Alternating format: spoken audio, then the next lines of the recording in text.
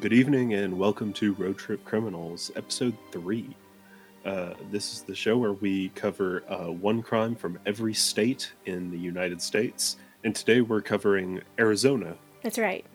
And before we get into the not-so-fun stuff, what are some facts about Arizona? Yeah, let's do some fun facts first. So, Arizona is, believe the first state we've covered that has an official nickname. So, Ooh. That's a little fun. The official nickname... Third time's charm. You're right. The official nickname is the Grand Canyon State, so not super Makes exciting, sense. but it makes sense, right. Also, their motto is in Latin, but in English, it means God and riches. So, that's cute. Nice. But as for some other fun little names that they've gone by, or people know them by, since the Grand Canyon State is so obvious, since they have the Grand Canyon. Not a lot of thought went into that. Well, so I'll kind of explain a little bit how nicknames are actually picked, I guess, for each state. So, at least for, like, official nicknames. Right.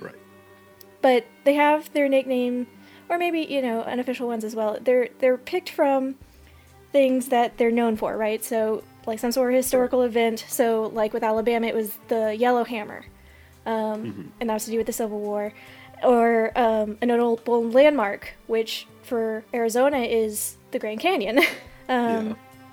Or there's some sort of like cultural meaning to it, or even has to do with the climate.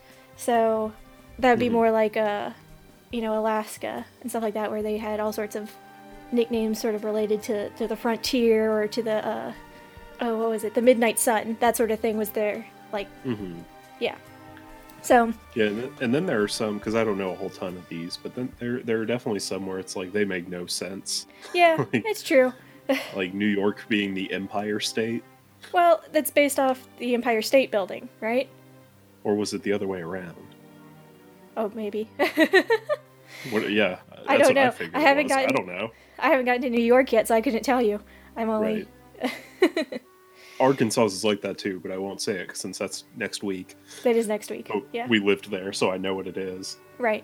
And I can explain more into that next week because I have all these fun little explanations for them. Which brings me back to Arizona and their fun little facts Tell as me well. more. Yes. So, another little nickname for them is the Copper State, because they have quite a bit of copper stuff there. You could consider the copper color of their dirt. Yeah, I was gonna say it's real red and orange over there. Yeah, and they Never actually been, they have the copper colored star on their flag, right? So fun little thing there. So they're also known as the Valentine State, which is because Arizona gained their statehood on February 14th, 1912. So it was a very romantic day. And happy celebratory day for Arizona.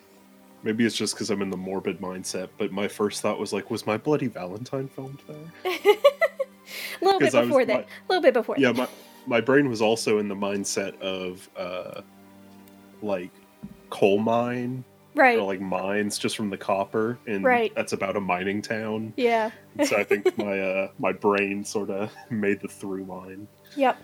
I love that movie. I don't even know where it takes place, though. No, well, there you go. Oh, their state mammal is the ring-tailed cat. Which okay. Is that one of those desert cats? Could be. Probably. Their state flower is the saguaro cactus blossom. So Makes sense. That cactus is those big, tall ones with the arms that you always see in, like, the movies or animation or stuff about deserts, Yeah. The state reptile is the Arizona ridge-nosed rattlesnake. So also makes sense. It makes a ton of sense. The state tree is the Palo Verde, which is... Sounds cool. I believe it's sort of like a maybe not a palm tree, but along that sort of line, you know what I mean? Yeah, in the family. Yeah. And I guess we'll end these little fun facts on this last one. Their state firearm is the Colt single-action Army revolver. So that makes sense. Yeah, right? Arizona's one of the hearts of the Wild West, and exactly. Colt revolvers, the the signature of that time period. So Right, exactly. So that's gonna be all the fun facts this time. So we'll go ahead and cool. get into the not so fun facts. Tell me about crime. I will. So this week we'll be talking about the Pied Piper of Tucson. So obviously this takes place in Tucson, Love Arizona. Yeah. Fan of the Pied Piper. Oh yeah. Maybe not so much this one, Good but story. we'll see. Probably not this one.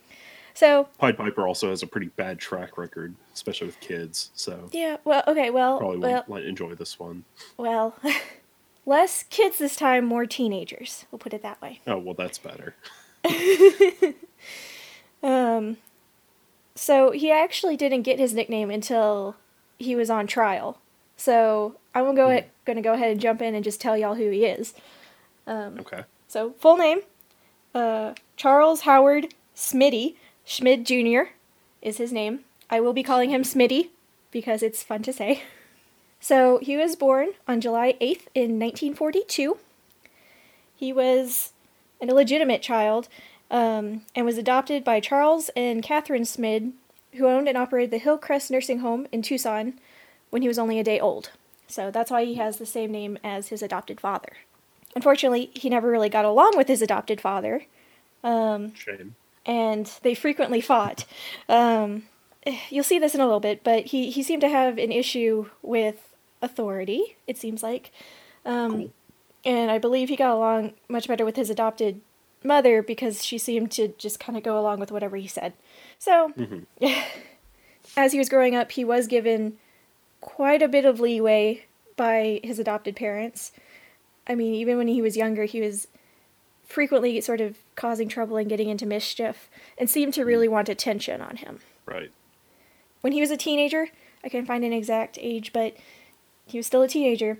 He was, his adoptive parents gave him an extra, like, cottage they had on their property, and he stayed in that. He lived in there while he was only a teenager. That's pretty cool. Right. And he used that little cottage, that house, to have parties and sex and drink without his parents knowing. So Right. Didn't use it too well, but no, independence is good for a teenager. maybe not this teenager though. Well, it didn't work out well, but So he was also given an allowance that was somewhere around $300 a month, which, assuming this was around 1960, it would currently be around $2,600 a month.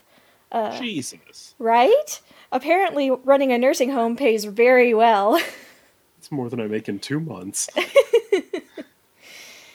Oh, goodness. So he started getting that when he was about 16. They also gave him a new car and a motorcycle. So they just were very generous people, apparently. Very kind to him, very nice to him, would give him whatever he wanted or needed, but didn't seem to help him out very much. Apparently not. So in school, wasn't a great student.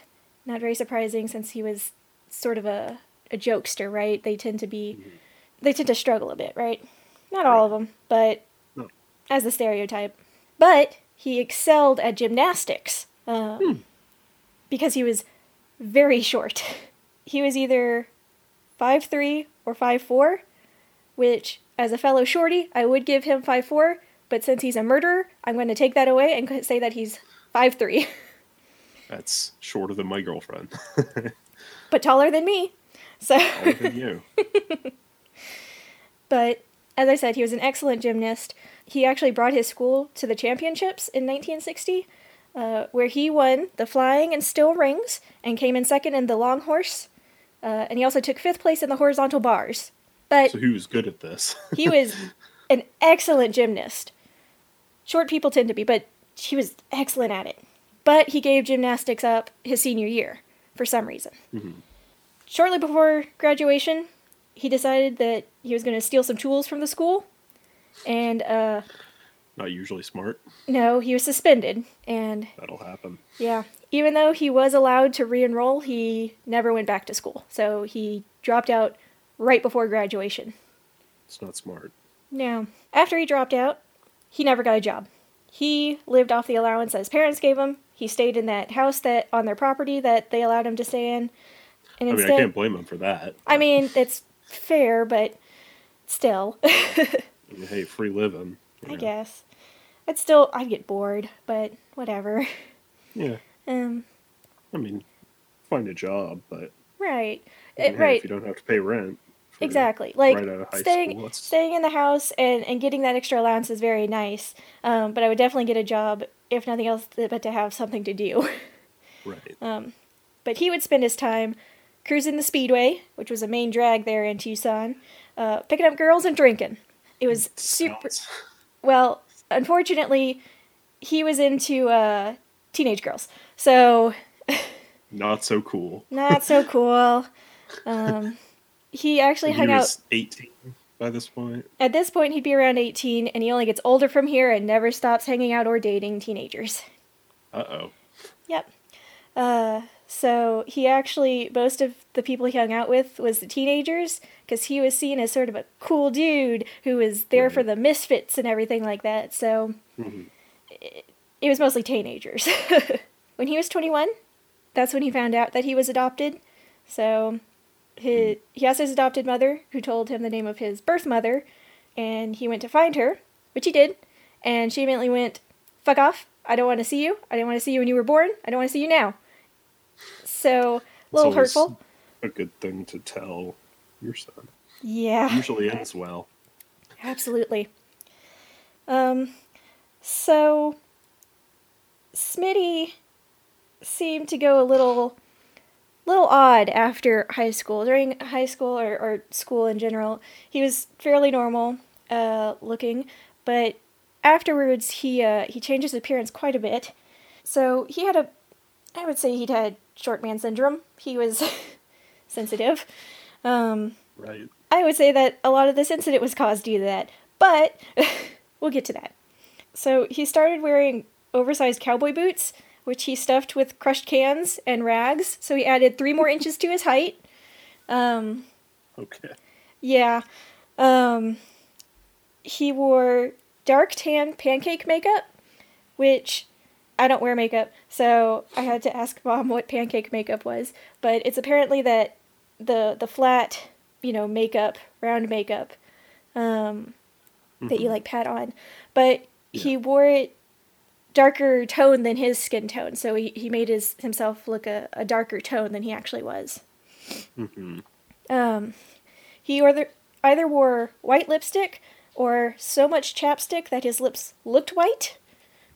Okay. Yeah, and he created a mole for his cheek that was made out of putty and axle grease. Okay. Yeah, and his friends said that as time went on, it seemed to get bigger. Because, I believe it, because I was looking at pictures of him as I was doing research, and some of them, they looked like a fairly regular size. And then, by the end, when he was arrested, he was also wearing a bandage on his nose at that point, because he was telling people his nose was broken. So, he has some really wild-looking pictures at that point. So, he has a bandage on his nose, and the mole that he's created is half the size of his cheek at that point, it looks like. It's disgusting looking. Ew. Yep. So... It's a lot of axle grease. Yeah.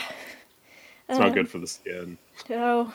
Well, he was probably wearing so much makeup, it probably never touched his skin. Anyway. Yeah, one can hope. So, he was a big old fan of Elvis, as many people were back then. That's not surprising. So, he had reddish brown hair, he dyed it black and slicked it back. He apparently also used a clothespin on his lip to make it look droopier, to make it kind of give it that Elvis droop. Okay. Yep. So he was a weirdo. He was a character. Yes. So, now we're into 1964. He's drinking with his friend John Saunders, who's 18, and his girlfriend at the time, Mary French, who was 17. Yikes. Yep.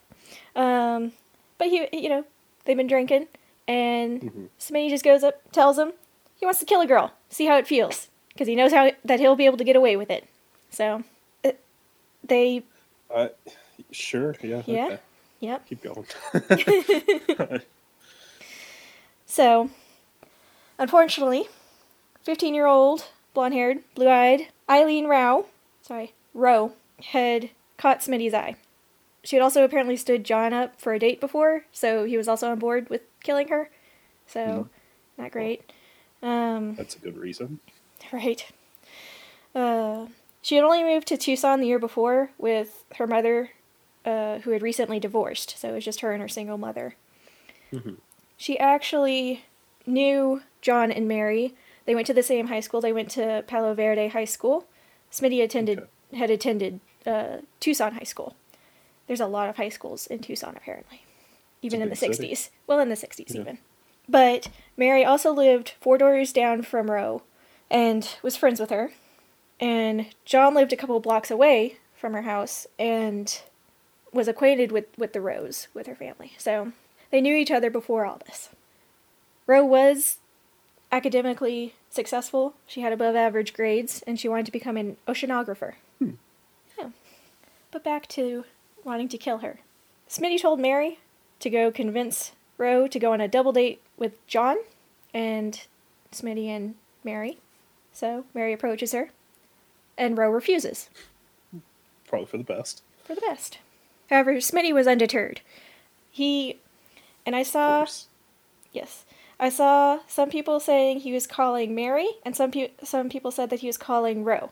So he was calling one of the girls, but constantly the next day, and trying to convince Roe to go out with them and hang out. However, Roe continued to refuse.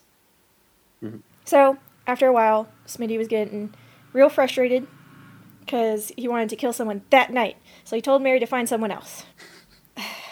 Okay. Yep. Unfortunately, Mary couldn't find anyone else, or I guess fortunately, Mary couldn't find anyone else. So she tried Roe one more time. Mm-hmm. And this time Roe agreed. But said that they had to wait until her mother, who was a night nurse at the Tucson Medical Center, went to work. Mm-hmm. So, on Sunday, May 31st, 1964, at 9:30 p.m., Roe's mother leaves for work and believes that Roe is in bed. Okay. Smitty, John, and Mary park about a block away from Roe's house, and when they see Roe's mother leaving, Mary goes up to Roe's window to get her. So Roe goes with them. She's wearing a black swimsuit with a yellow checkered dress over it and curlers in her hair. Okay. Why not? Sure. So, the group travels to an area in the desert near the intersection of South Harrison and East Golf Links Road, which is a place that Smitty liked to go and drink and make out. Okay. So, they walk a bit further into the desert until they come to like a washed out creek bed sort of area where they sat and talked. A little bit later into the night, Mary returns to the car, starts listening to the radio, while the boys do some crime. Okay. So, the men tie Rose's hands behind her back with a guitar string, and then either both of them or just Smitty rapes her before they smash her head in with a rock.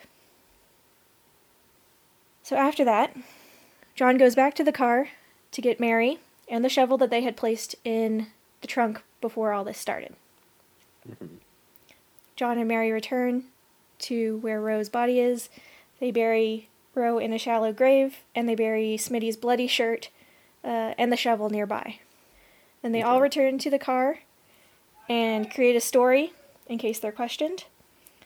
Mm-hmm. So they decided to say that Roe agreed to go out with them, or go out with John, but then when they went to pick her up, she hadn't been home.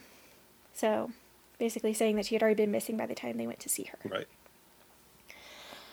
So the next morning, Monday morning, Roe's mother returns from work and assumed that Roe is at school. But that afternoon, her mother gets a call from the school saying that Roe hadn't been at school all day and alerted the authorities. So she alerted the authorities. Okay. The police couldn't find a whole lot of clues because, up to a certain point, she had been going willingly, right? So there wasn't evidence Right. of struggle or anything like that. Mhm. But Rose's mother didn't believe that she had run away because she hadn't taken her purse or any clothes with her, except for what she had on whenever she left, which was a swimsuit, a dress, and curlers. So Right. Rose's mother did tell the police that before she had disappeared, her daughter had told her that Smitty, Mary, and John had a gang, and that Ro didn't want to get involved with their parties because they involved sex, alcohol, and drugs, and she didn't want any of that. Right. Smart. Right. So Rose's mother demanded that the police question Smitty. So Mother had a good instinct there. Yeah. You right off Yeah. the bat. So they did bring him in, along with Mary and John, for questioning, but they all had the same story, right? They went over that. So they couldn't be held, and they were released. And in the end, the police assumed that Ro was just another teenage runaway. Mm-hmm. So you'd think, oh, he murders someone, he gets pulled in for questioning, all that, Smitty'd be on the down low. Well, Doubt it. nope, not Smitty. He bragged to his teenage group of the murder. And apparently at least 30 teenagers knew about it at the time, but no one alerted the authorities. Remember last episode when I talked about most of the time when people confess to other people, it's not true. Yeah. Never mind. Like, well, you see, you just hadn't met the right person yet. I mean, he's just asking for it. Like, yeah. you can tell 30 people one of them's going to talk. Well, none of them did. He had his own little teenage cult going on because he slept with all the women and all the guys thought he was cool. It was wild. Like, if he decided to do something else with his life, he could have been a cult leader, I guess. Yeah, that's always a better option. This is how he ended up with the name the Pied Piper of Tucson, is because for some reason, even with all his weird stuff going on, he was very charismatic and people followed him. So, apparently so. Yeah. Very, very odd. Yeah, a bit. Anyway. So, after Rose's murder, John left to join the Navy. And so, Smitty gets a new friend. Or, maybe not a new friend. I saw conflicting information. Some saying that this guy, Richie Bruns, I believe his last name is, who is 17, by the way. He's also a teenager. Of course. Yes. I figured. Right. But something said that they had known each other since they were, like, young, and some said they had just met each other.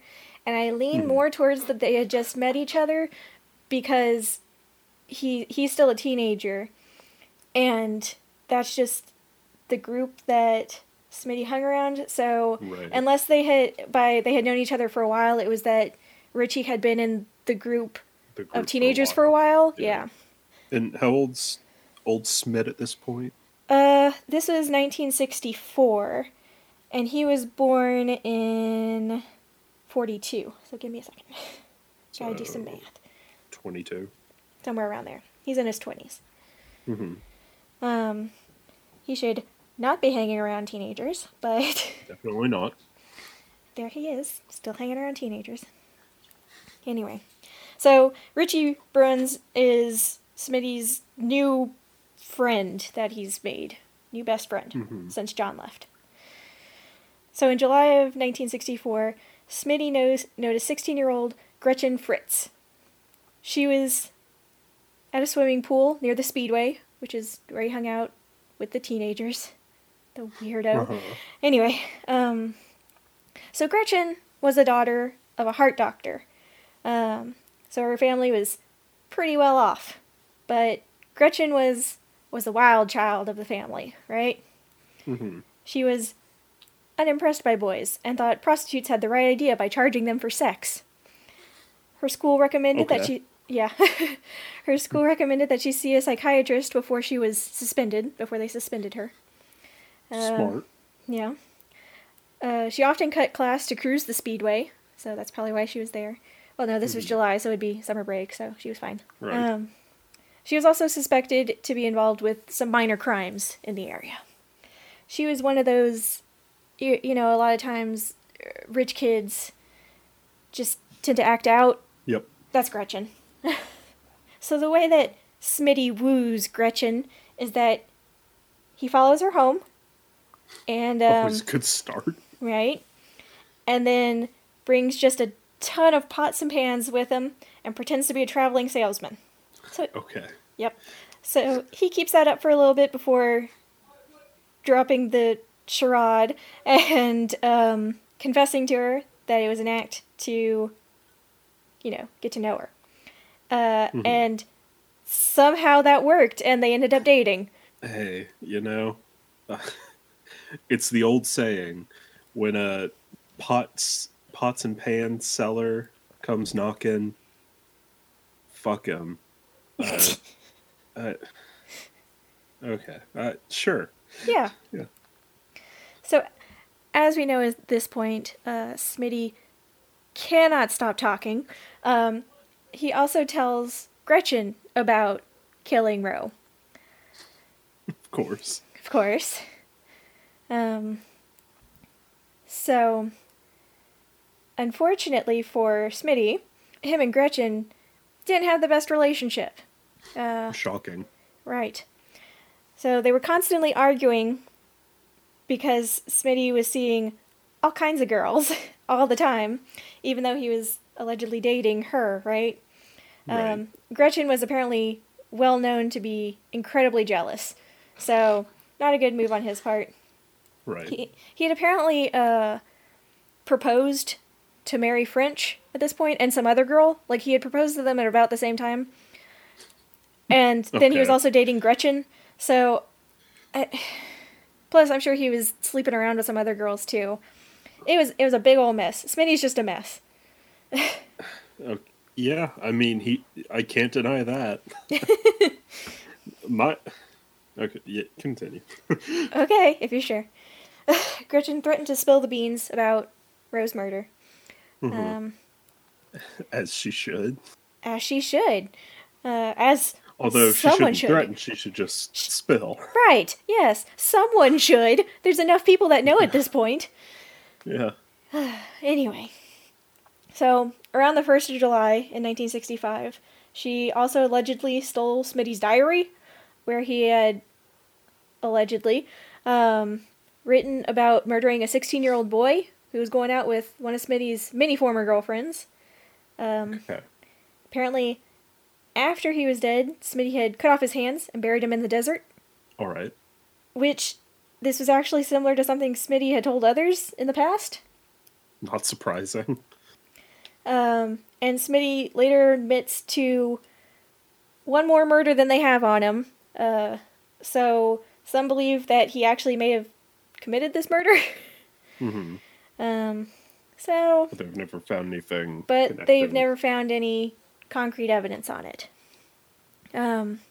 And several people in the investigation don't believe a diary exists. So... Also possible.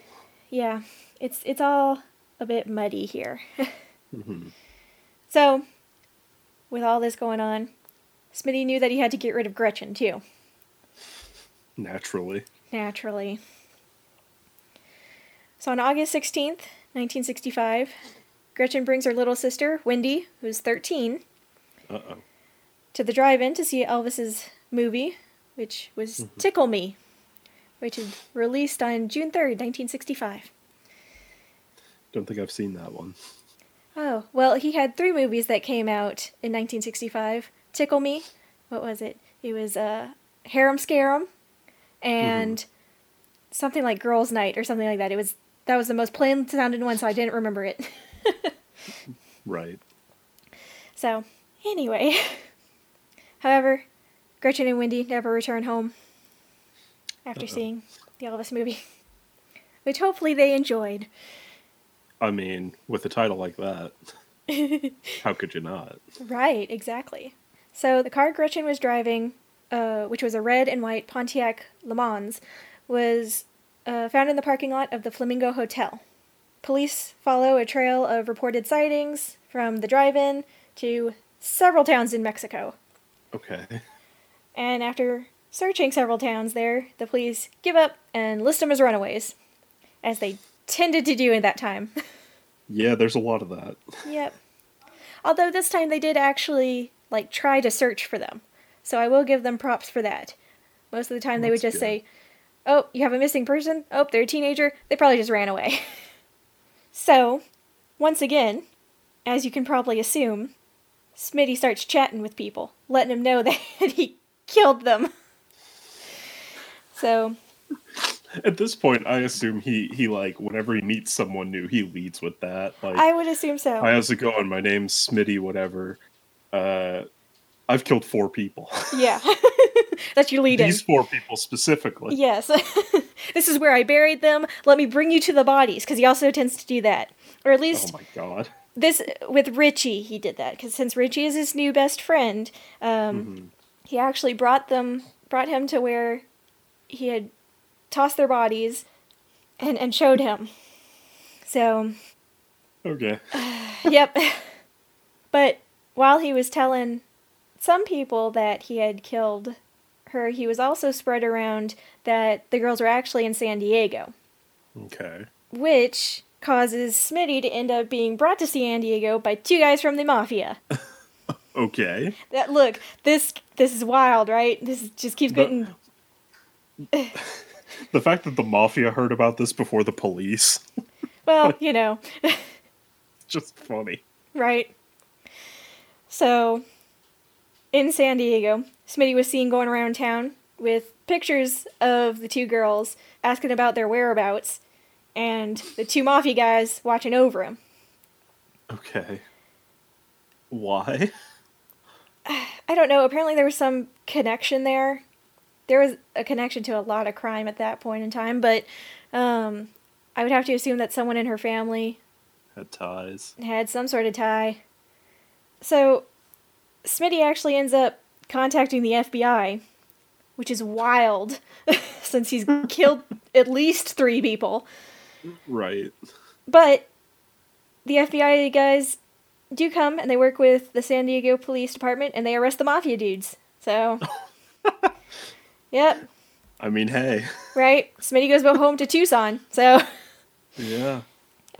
Whatever works. Whatever works.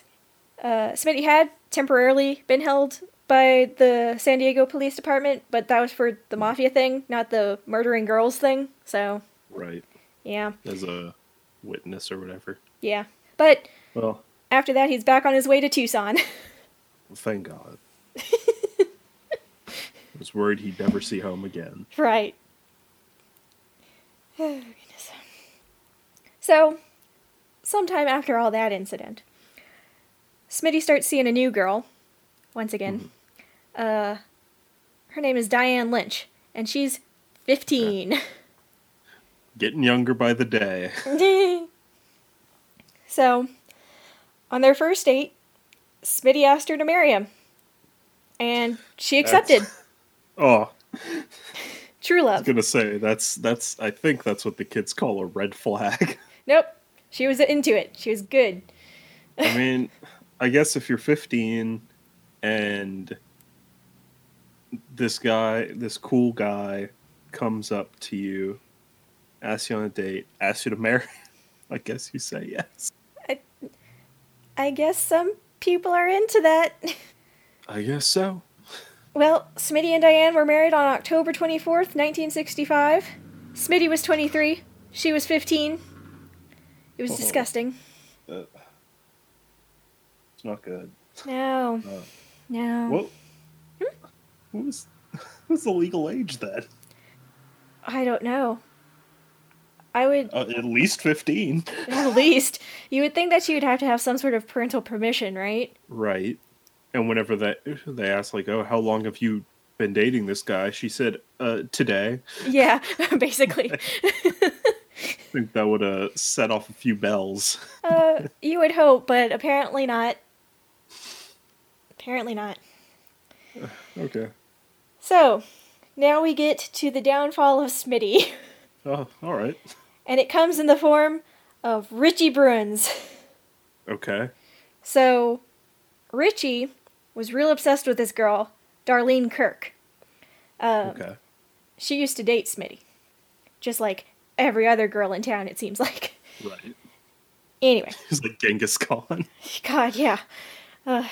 But Richie became paranoid that Darlene was going to be the next girl that Smitty killed.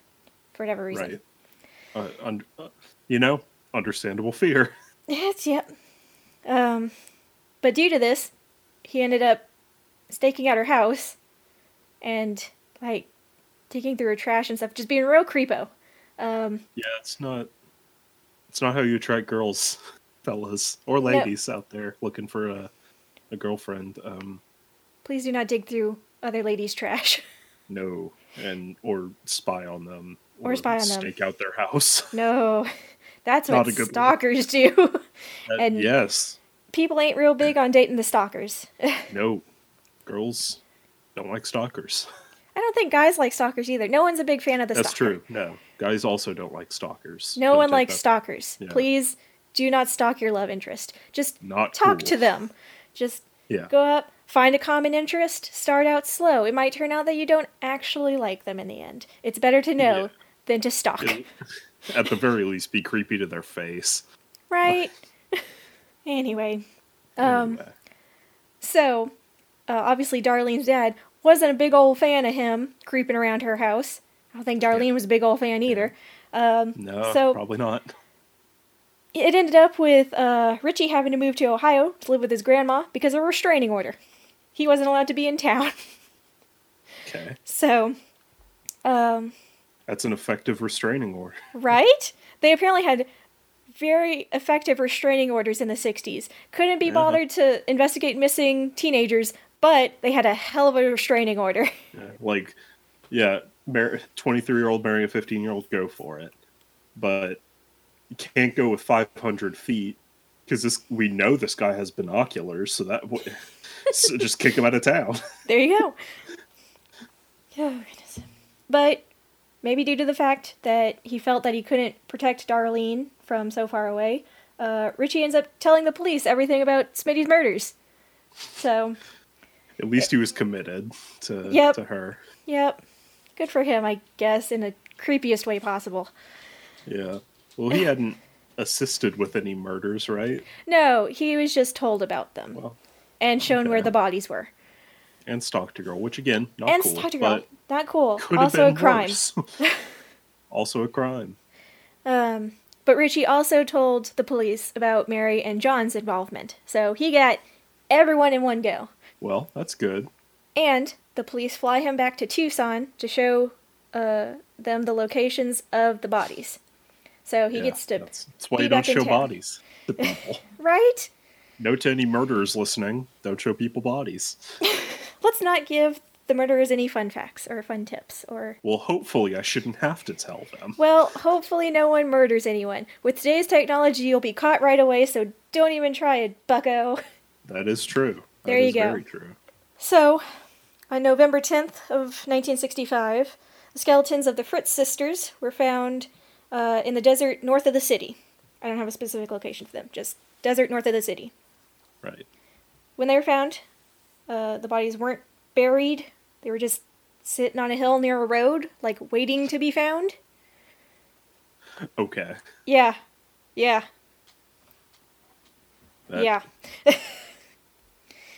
Anyway. I mean, like a wooded area, sure. Right. But in a desert, like, in a desert, yeah. It's one thing when you drop, someone in a ditch where there's shrubs or other things kind of blocking the way.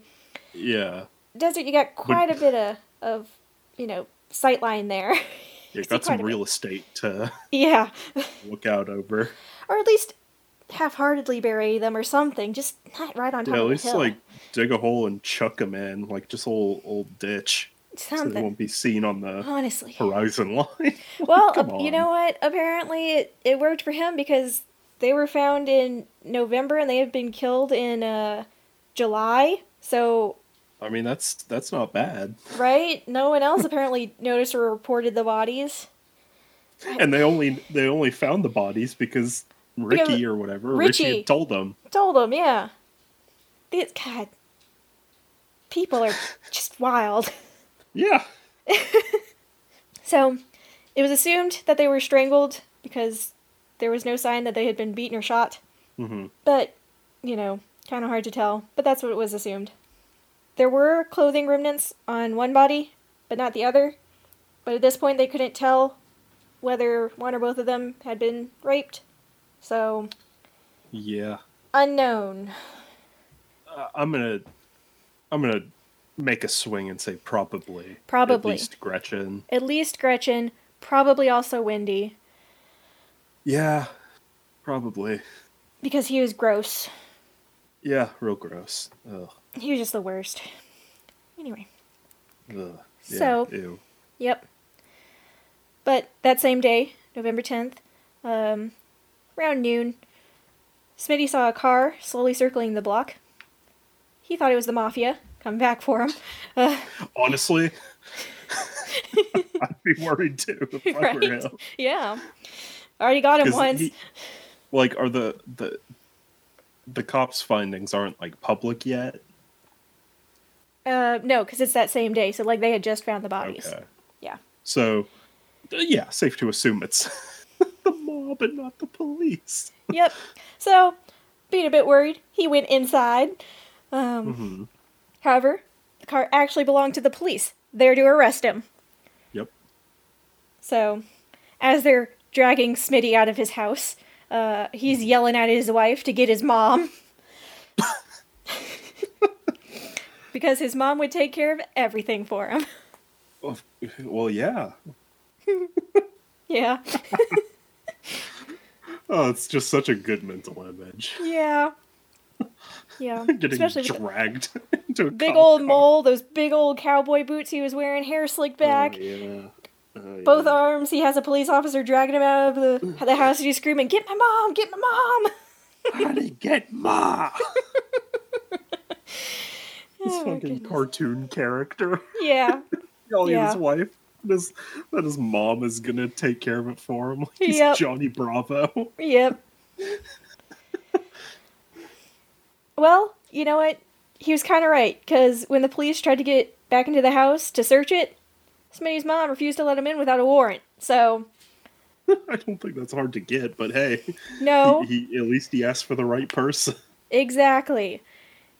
And also, if the police come to search your stuff, make sure they have a warrant. Yes, very true. Not let a cop in just because they're wearing a uniform. Exactly. I always check for a warrant. Unless your son's just been arrested for murder.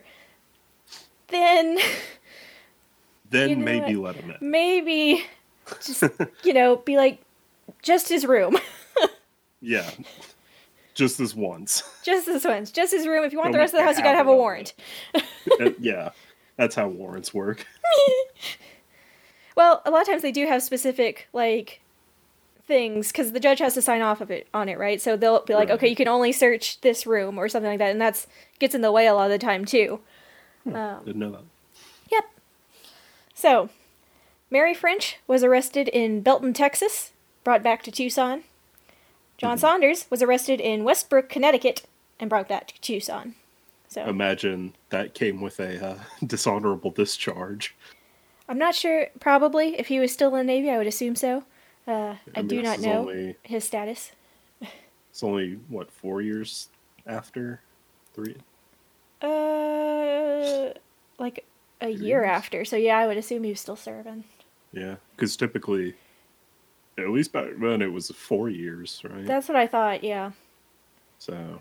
Yes, I would assume he was dishonorably discharged. I would hope he was dishonorably discharged. Yeah. So. One would hope.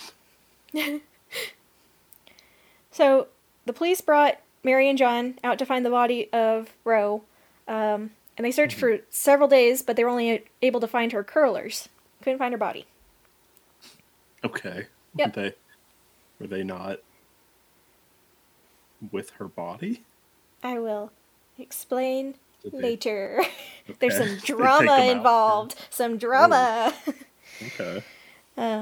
So John was charged with first-degree murder, and Mary was charged with being accessory to murder and compounding and concealing said murder. Right. Both pled guilty. Smart of them. Yes, as they should. Both said that they would testify against Smitty in his trials. So, John's lawyer does a little finagling in his mind, I guess, and figured it would be better to plead guilty to first-degree murder, since at the time in Arizona, if he was sentenced to life, he would be eligible for parole within 7 to 8 years. But Jeez. with second degree, it was a minimum of 10 years. So, Okay. apparently it's better to get life in prison. But at that time, the average time served for first-degree murder was 12 to 15 years. So, this seemed like a dumb move. Right. But that's what the lawyer decided. So he pled guilty to second degree. He pled guilty to first degree.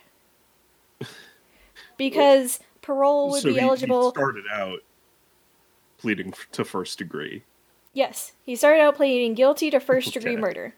Because that's not smart. According, this lawyer's playing this dumbest game of 4D chess. He thought that, with first degree, if you're sentenced to life, you could be eligible for parole within 7 to 8 years. But if you went with second degree, he had to be in there for at least 10 years, minimum 10 years. So he was hoping that he could get parole 7 years. Looking at a numbers game, it makes sense. Right. But you have to have all the numbers. Well, also, that's eligible for parole, so that's not even that's not a guarantee. No. Yeah. Because, and like I said, you have to have all the numbers, too, because just because he's eligible for parole in 7 to 8 years doesn't mean he will get it, because the average time served for first-degree murder at the time, don't know what the numbers are now, was 12 to 15 years. So that's more than 10 years. Yeah. I mean, look. Maybe this guy was actually playing 4D chess, and he wanted John put away. And so he said, hey, check out this deal. I mean, he was guilty. Yeah, exactly. Yeah, could be. He's like, hey, I don't want this guy on the streets. I've got a daughter. Right. Something, could I don't know. I'm gonna trick this guy and lock him up. Yeah. Well. It happens. Yep. So, around December 21st of 1965, Mary was sentenced to 4 to 5 years in prison. Her lawyer tried to get her probation, but the judge refused. Yeah, no, that's pretty light for a homicide. Yeah. Well, she was just the accessory. Still. Accessory to first-degree murder. Exactly. John was sentenced to life in prison. And at his lawyer's request, John started his sentence the day after Christmas. So, 26th of December, he went on to the state prison there in Arizona. I don't think he got to spend his Christmas with his family, but at least I guess he was in town. So I guess, yeah. So, now we start Smitty's trial for Gretchen and Wendy Fritz. So he hasn't been indicted for the first one yet. For Rose? Rose, that's right. No, I don't believe so. Not at this time. Definitely the Fritz sisters, but they were trying to get the body, I believe, of Roe. Right. However, spoilers, I guess, they do bring him to trial before they find the body. So, at some point, they're like, yeah, this guy did it. Probably because, the testimony they have. Yeah, I mean, when you have testimonies from the other guy that killed her and their accomplice, I mean, that's pretty open and shut. You would hope. So, before the trial even starts, Smitty's lawyer, whose name is William Tenney. I like that name. Yeah, solid name. He was claiming that the news coverage would prevent Smitty, and Mary and John as well, from having fair trials. And had even prejudiced the jury against them before the trial started. Right. However, that didn't stop the media from printing whatever they wanted to. Rumors, suspicions, just stuff they wanted to say. Whatever they said, they would print it out there for them. On brand, yeah. Yep. even back in the 60s. Yep. Anyway. So jury selection for the trial started on February 15th, 1966. The selection was made more difficult because the jury would be sequestered during the trial, which this was fairly rare back then, apparently, the jury being sequestered like that. Right. So it was fairly difficult to get them picked out. But they were able to get enough people, 8 women, 4 men, with 1 woman, 1 man as reserve jurors. And so trial's ready to get started. Timmy's defense plan was to try and make it seem like Richie was the real murderer, and he was trying to pin the blame on Schmid, because Richie knew where the bodies were, right? That's suspicious. Right. I mean, it's not a bad idea if you know your defendant's guilty. Right. Not a whole lot of options you can go with here, but he's doing his best. I mean, it's either that or insanity. Yeah. Well, despite how he looks, I don't know if he could get that. Yep.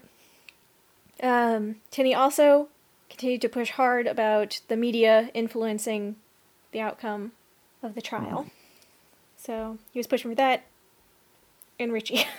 So he had Gretchen's mother testify that Gretchen wasn't afraid of Schmid, but was afraid of Richie. Right. Yes. So apparently she didn't like Richie very much for whatever reason. And Tinney was using Maybe that because she heard against... he was stalking some girl. Well, it's right. Yeah. Then again, she's dating a guy who confessed to murder, so... Also true. Like, he confessed to her. This wasn't hearsay that he had murdered someone. Like, okay, alright. Anyway. The defense also had Paul Ginn, which was someone who hung out with Schmid, testify against Richie, and also claim that there was no diary. Because that was another thing in this trial, was the diary. And how did they know about the diary? Did Gretchen talk to the group of friends? So, what it was is, Richie knew about the diary because Schmid told Richie about it. Okay. And so Richie told the police, I suppose, about it. Okay. About this alleged diary. Yeah. So, Schmid's mom, here in the courtroom as well, she claims that she never saw a diary, and that her word should be trusted because she went to Schmid's house 2 or 3 times a day and cleaned his house weekly. So she was there all the time and had never seen a diary. Okay. Yep. So, on the prosecutor side of things, we have William Schaefer III. Okay. Also an excellent name. Also, they're both named William, which is fun. Yes. So, on the prosecutor side, their argument was that the Fritzes, that's hard to say, were killed to cover up any murders that Schmid committed, which would be Rose for sure, and then this potential one in the diary. This potential male victim. Yes. So, Mary French comes and testifies about, killing Roe, which was admitted in Gretchen and Wendy's trial because it would be motive for this murder. Right. However, John refused to testify, even though he said he would, probably because he was upset about his sentencing. Yeah, I mean, I would be too. Yeah, I just put a bad Yelp review for that lawyer. Just, God, the worst. No, that's a 1 star right there. Alright, so, also on the prosecutor's side, they had a witness, someone named Fields. Don't know the first name. Okay. But he was someone who had briefly lived with Schmid. Oh, okay. Yep. So he testified that Schmid had told him about the diary with the account of killing the guy, and that it had been stolen by Gretchen. Oh, okay. also that Smitty had made death threats against Gretchen. So... Sounds about right. Yep.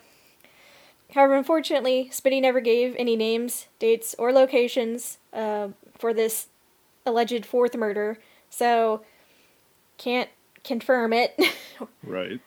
So, really unfortunate there. Yeah. There's also a girl, Irene Holt, gave a similar testimony to Fields, saying that the diary existed and he had death threats and all that sort of thing. Mm-hmm. So, in total, the prosecution had about 30 witnesses that testified against Smitty. Okay. Yep. I mean, that's how many people he told, so it's right? Not surprising. Yeah, they're finally like, oh, guess it's time to give up the goose. Yeah. I mean, that's... Boy, if that doesn't describe the phrase, play stupid games, win stupid prizes. Yeah. Yeah. I mean, that's... So, right before his sentencing, Smitty demands to be injected with truth serum to prove that he was innocent. Not how that works.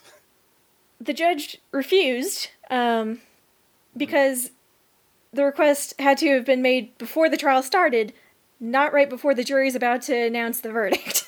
Right. Yeah, a bit late to the swing on that. Yeah, just a tad.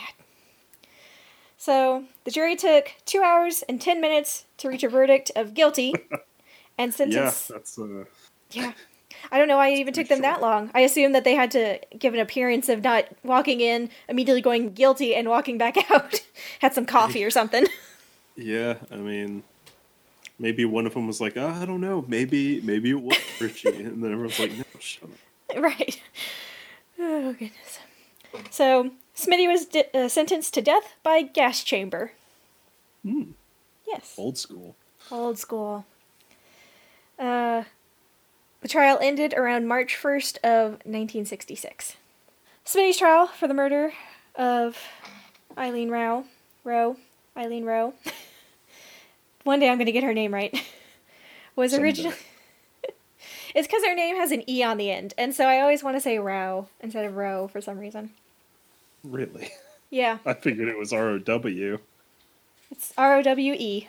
Oh. Yeah. Yeah, okay. Yeah. Anyway. So Smitty's trial for the murder of Eileen Rowe was originally scheduled for March 15th. However, that was pushed back to October 4th of 1966, and then that was pushed back again to April 3rd of 1967. And one last time to May 9th, 1967. Okay. The problem for Smitty was that he was set to be executed on June 17th of 1966.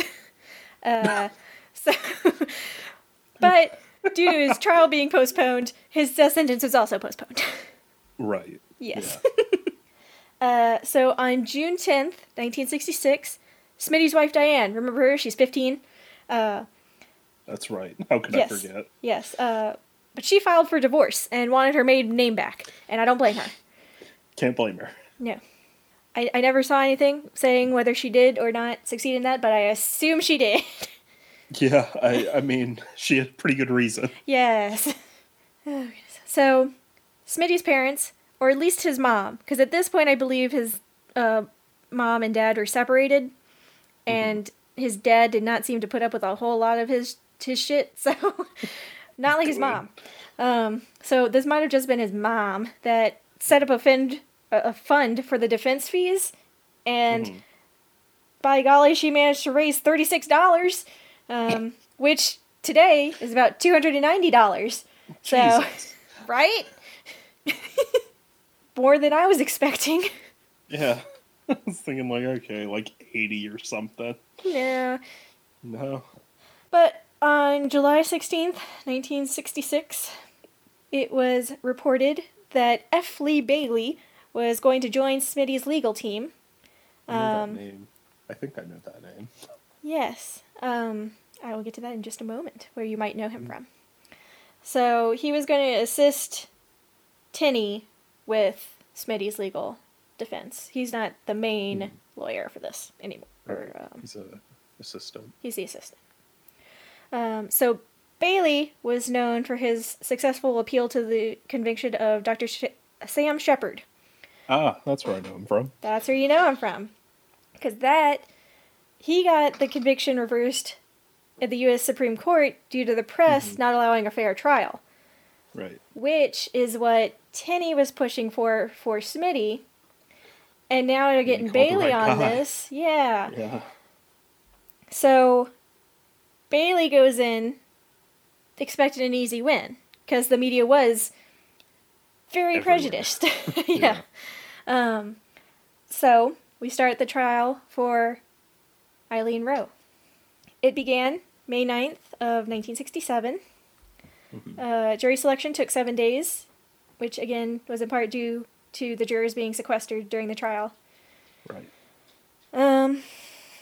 So the defense was trying to make a deal with the prosecution to get the charges reduced to second-degree murder. And after a bit of back and forth, prosecution agrees. He already got a death sentence. He's already got death, sure. Yeah, sure. So, then, after we get the second-degree charge, the defense tries to get Schmid to change his plea to guilty. But Schmid refuses and almost fires his lawyers. Why? I don't know, because Schmid's dumber than a rock. I mean, if this was your first trial, sure. Right.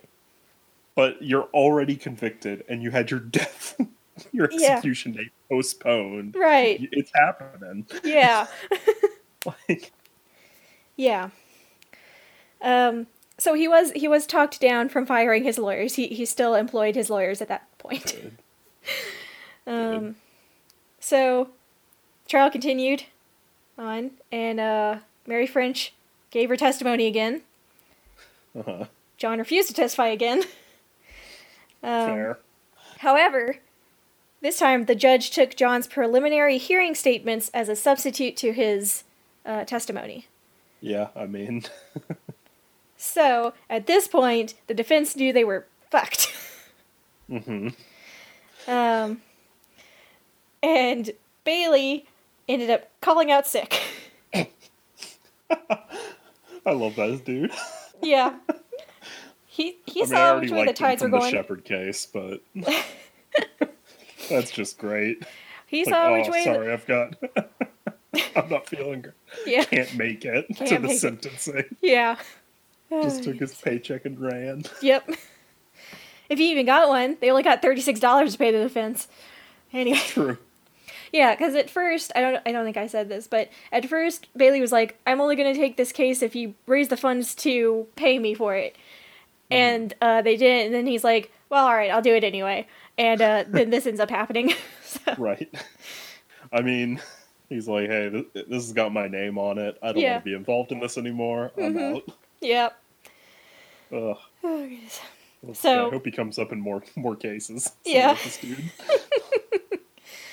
So Schmid's lawyers just are like, "You have to plead guilty because the jury is ready to strangle you right here." They are signing that death warrant as we speak. I mean, he's wasting time. Yeah. That's all he's doing. Yeah. So Schmid was still resistant, but he finally caved and pled guilty to second-degree murder. Good. However. Uh-oh. In June. Here we go. Schmid asked for a new trial due to his feeling that his lawyers had coerced him into pleading guilty, and they did. to his benefit. Is he just trying to get a stay of execution for as long as he can? I think he's just stupid. Either's possible at this point. Right. Probably both. Probably both. We'll go with probably both. So in this letter, I believe that he writes to the judge, just judicial branch in general. I don't know who he writes it to. He includes personal attacks against his lawyers, the press, and his former friends who are testifying against him. It was apparently like 38 pages long. I mean, hey, That's about how long your notes for this were. Yeah, it's true. Oh, goodness. But mine wasn't full of personal attacks. Well, Right. a little bit of personal attacks against Schmid. It's not hard to personally attack this guy. He's a fucking moron. Yeah. So, after that, his lawyers asked to withdraw their counsel, which it was approved. They were no longer his counsel after this. I mean, hey, he got what he wanted. Yep. Also, Smitty's plea change was not granted, and he was sentenced to 50 years to life.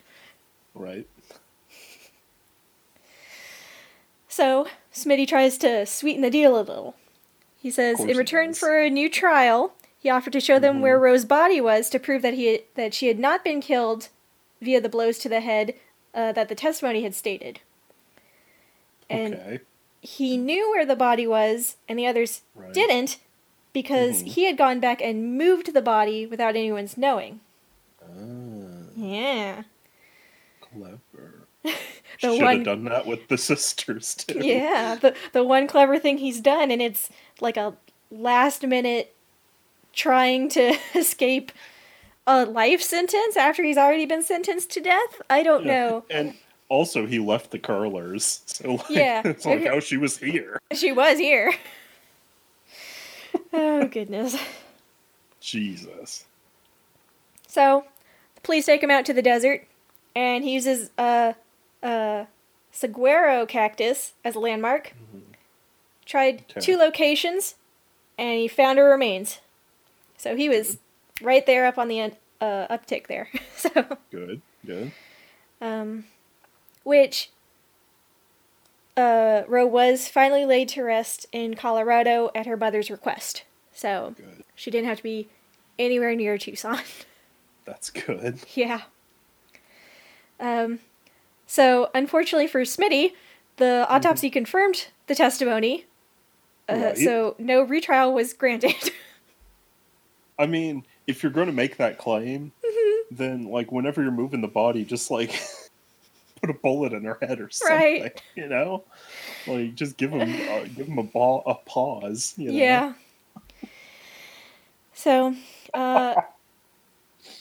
now, you know Smitty's no quitter, so he appealed his convictions. He appealed his convictions up to the Arizona Supreme Court. However, the convictions were always upheld, so... Good. Yeah. So, sometime around that time, Arizona had abolished the death penalty temporarily. So, his death sentences were commuted to life sentences. So he had, 3 life sentences on him. Right. Probably wasn't going to get parole. I hope not. So, Smitty was sent to the Arizona State Prison, where he continued to be a nuisance. No surprise there. Yeah. So, on October 12th of 1972, Smitty went missing, even though he was in max security. He still went missing. I mean, he was a small guy. He was a gymnast, you know? Little boy. He fit through the bars in his little mousy boy. Yeah.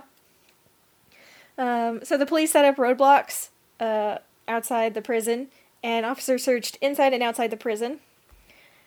He was found 3 hours later in a 15-inch wide by 12-inch deep clothing locker in the prison weld shop.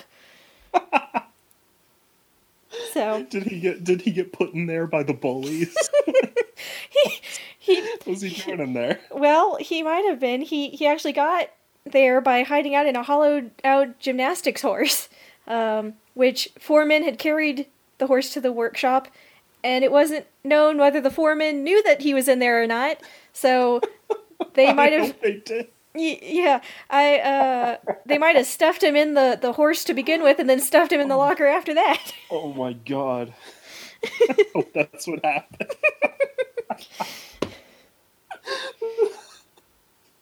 This dude, he gets bullied in high school probably because he's short. Yeah, and then he gets to prison. He's like, "Well, it can't get any worse." Like, hey, dweeb. Yeah. Take his lunch money and stuff him in the locker. Oh, goodness. Oh my god. So, there was another escape attempt where he tried to fake his suicide, but that also failed. So. Okay. Yep. Okay. Yep. So I don't think he was smart enough to pull off one of those. No. But on November 12th of 1972, Smitty attempts another escape, this time succeeding. This time with another triple charm. Yeah, but this time he's with another triple murderer, Ray Hudgens. Oh, good. So we got the triple murder brothers right here. Yeah. That's a good pair to escape. Yep. So the prison noticed that they were missing about 4 p.m. That night. Sometime that night, Smitty and Ray broke into a home, armed with a homemade .22 caliber zip gun. Which, if you don't know what a zip gun is, it's like a homemade gun where you use like a bunch of rubber bands as the force to push whatever you're propelling. Yeah, like the hammer, essentially. Yeah, sort of, yeah.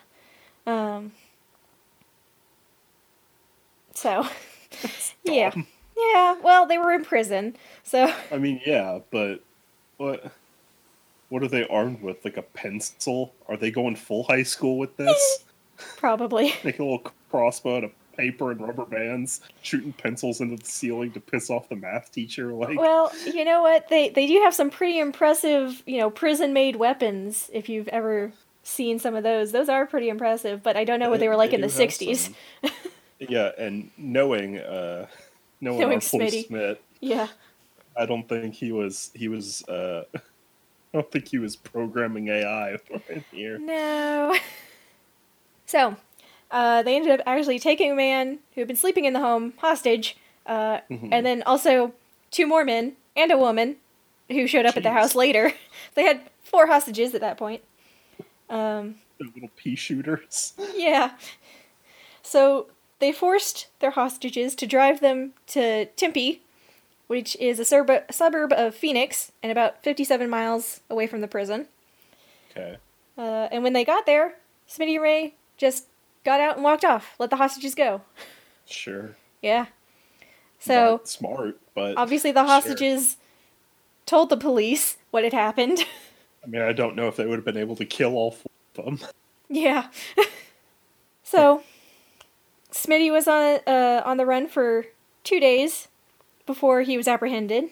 He was found in a railroad by a Southern Pacific Railroad employee named Bill Lanier, who actually went to high school with Smitty, and so recognized him.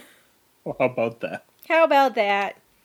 Gotta love reunions with people you went to high school with. Absolutely, just so dramatic. Yeah. That's some 310 to Yuma shit. So even though Smitty is dumb, he had tried to alter his appearance. He had dyed he could just take off all his makeup and person. I don't think he was wearing his makeup at that point, right? I don't think they allow it in prison. Yeah. So he had dyed his hair red, but was also wearing a blonde wig on top of that. Okay. Yeah. Why? I don't know. It's Smitty. Who knows what he's thinking? What's his natural hair color? It's like brownish red. So he dyed it red and then put a blonde wig over that. Okay. All right. Yep. I mean, I guess if it's a convincing wig, sure, then you could transition with it. I'm not giving this guy. I'm not giving him the benefit of the doubt. I doubt that he had a convincing wig. No, it was probably a mop. I was gonna say he probably found some straw in a field and put that on top of his head.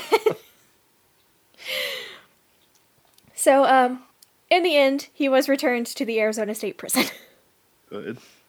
Oh, in 1974, excuse me, Smitty legally changed his name to Paul David Ashley because he thought it was bad for his image and rehabilitation for his old name to be kept. So,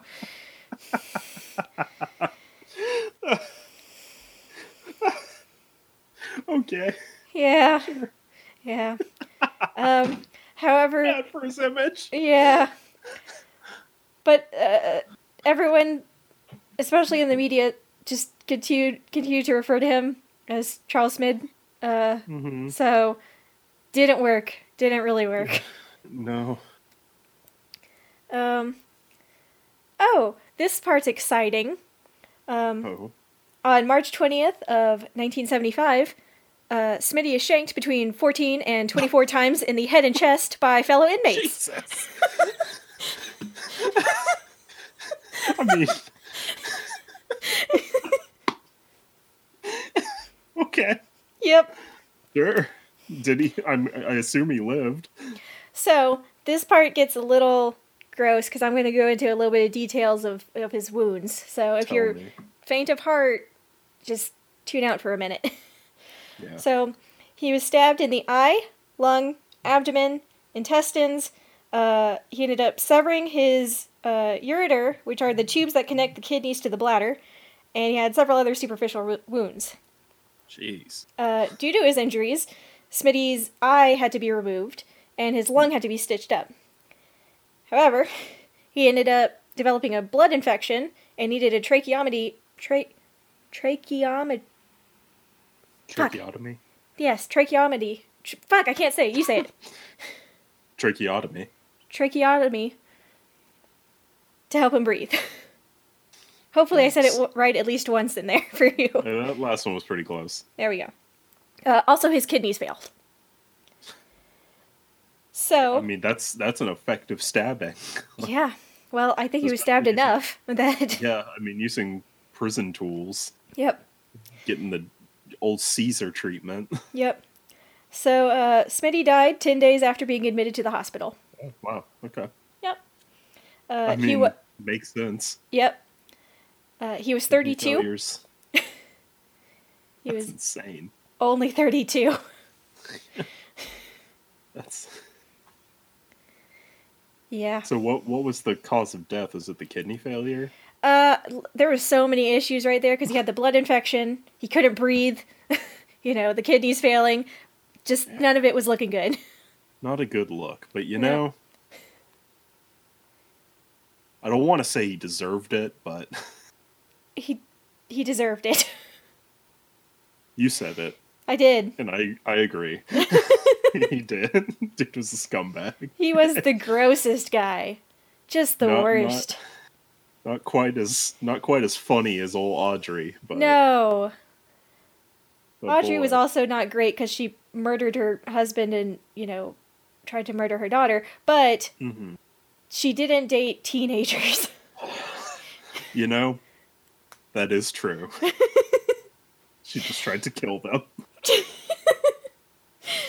Oh, goodness. So he ended up being buried in the prison cemetery because his mother was worried that if his grave was in a public graveyard, it would be defiled and defaced all the time. Most likely. Which I would think it would have to be. Yeah, that's like contractual obligation. Right. It's like as soon as you find out, you're like, oh man, I gotta go kick over Smitty's grave. Yeah, make a night of it with your buds. Yeah. Anyway.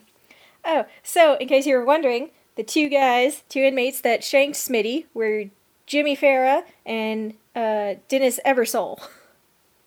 Okay. They were both in prison for violent crimes. Farah Really? for second degree murder and assault with a deadly weapon, and Eversole was 5 counts of armed robbery. Well, they both lived up to their charges. Yes.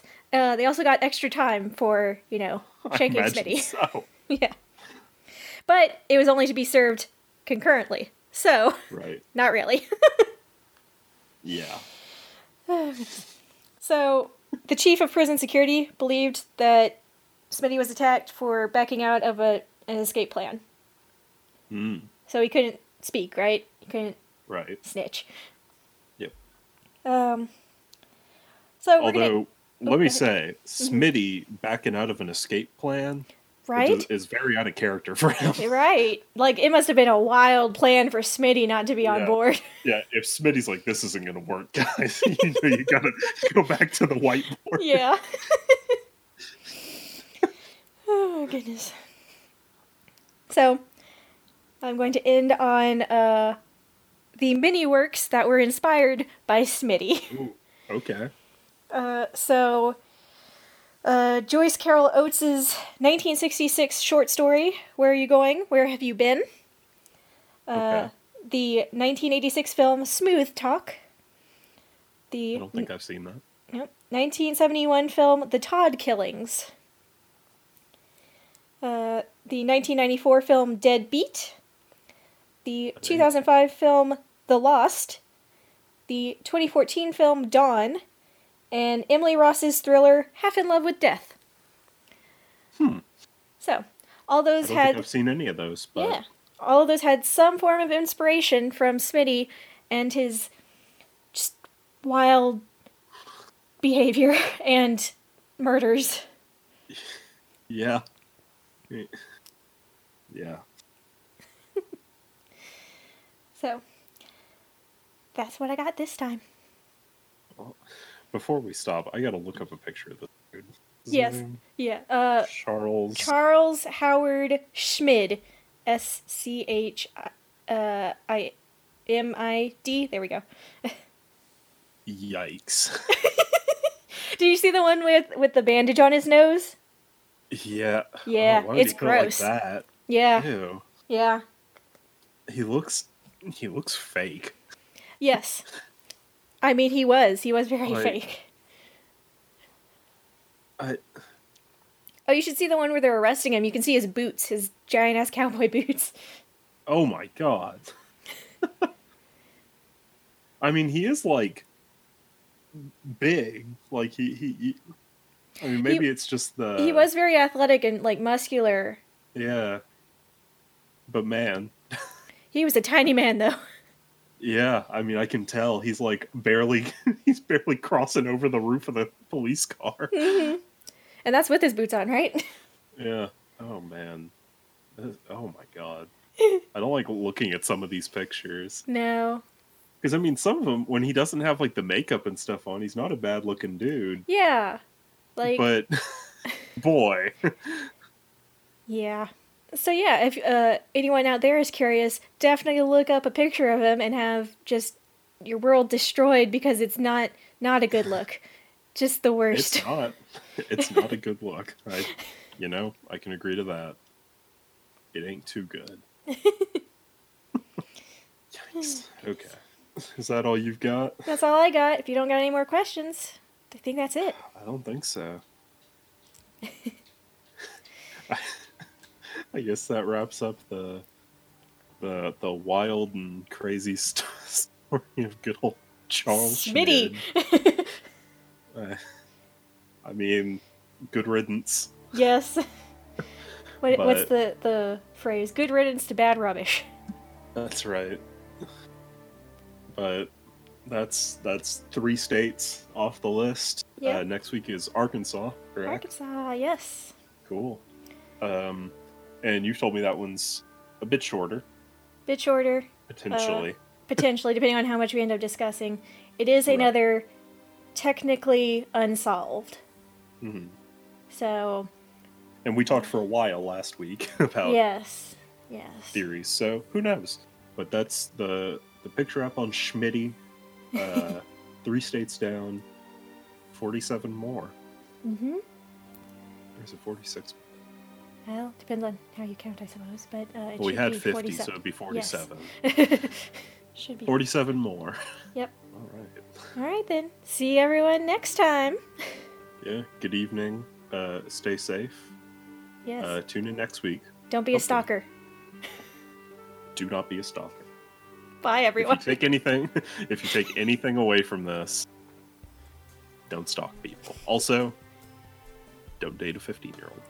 And also, any 15-year-olds, don't get married. Yeah, especially to 20-year-olds. But also, if someone tells you that they've committed a murder, please go to the police.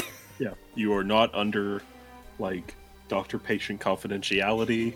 You've got no strings. Yeah. Do it. All right. Goodbye, everyone. Have a lovely life.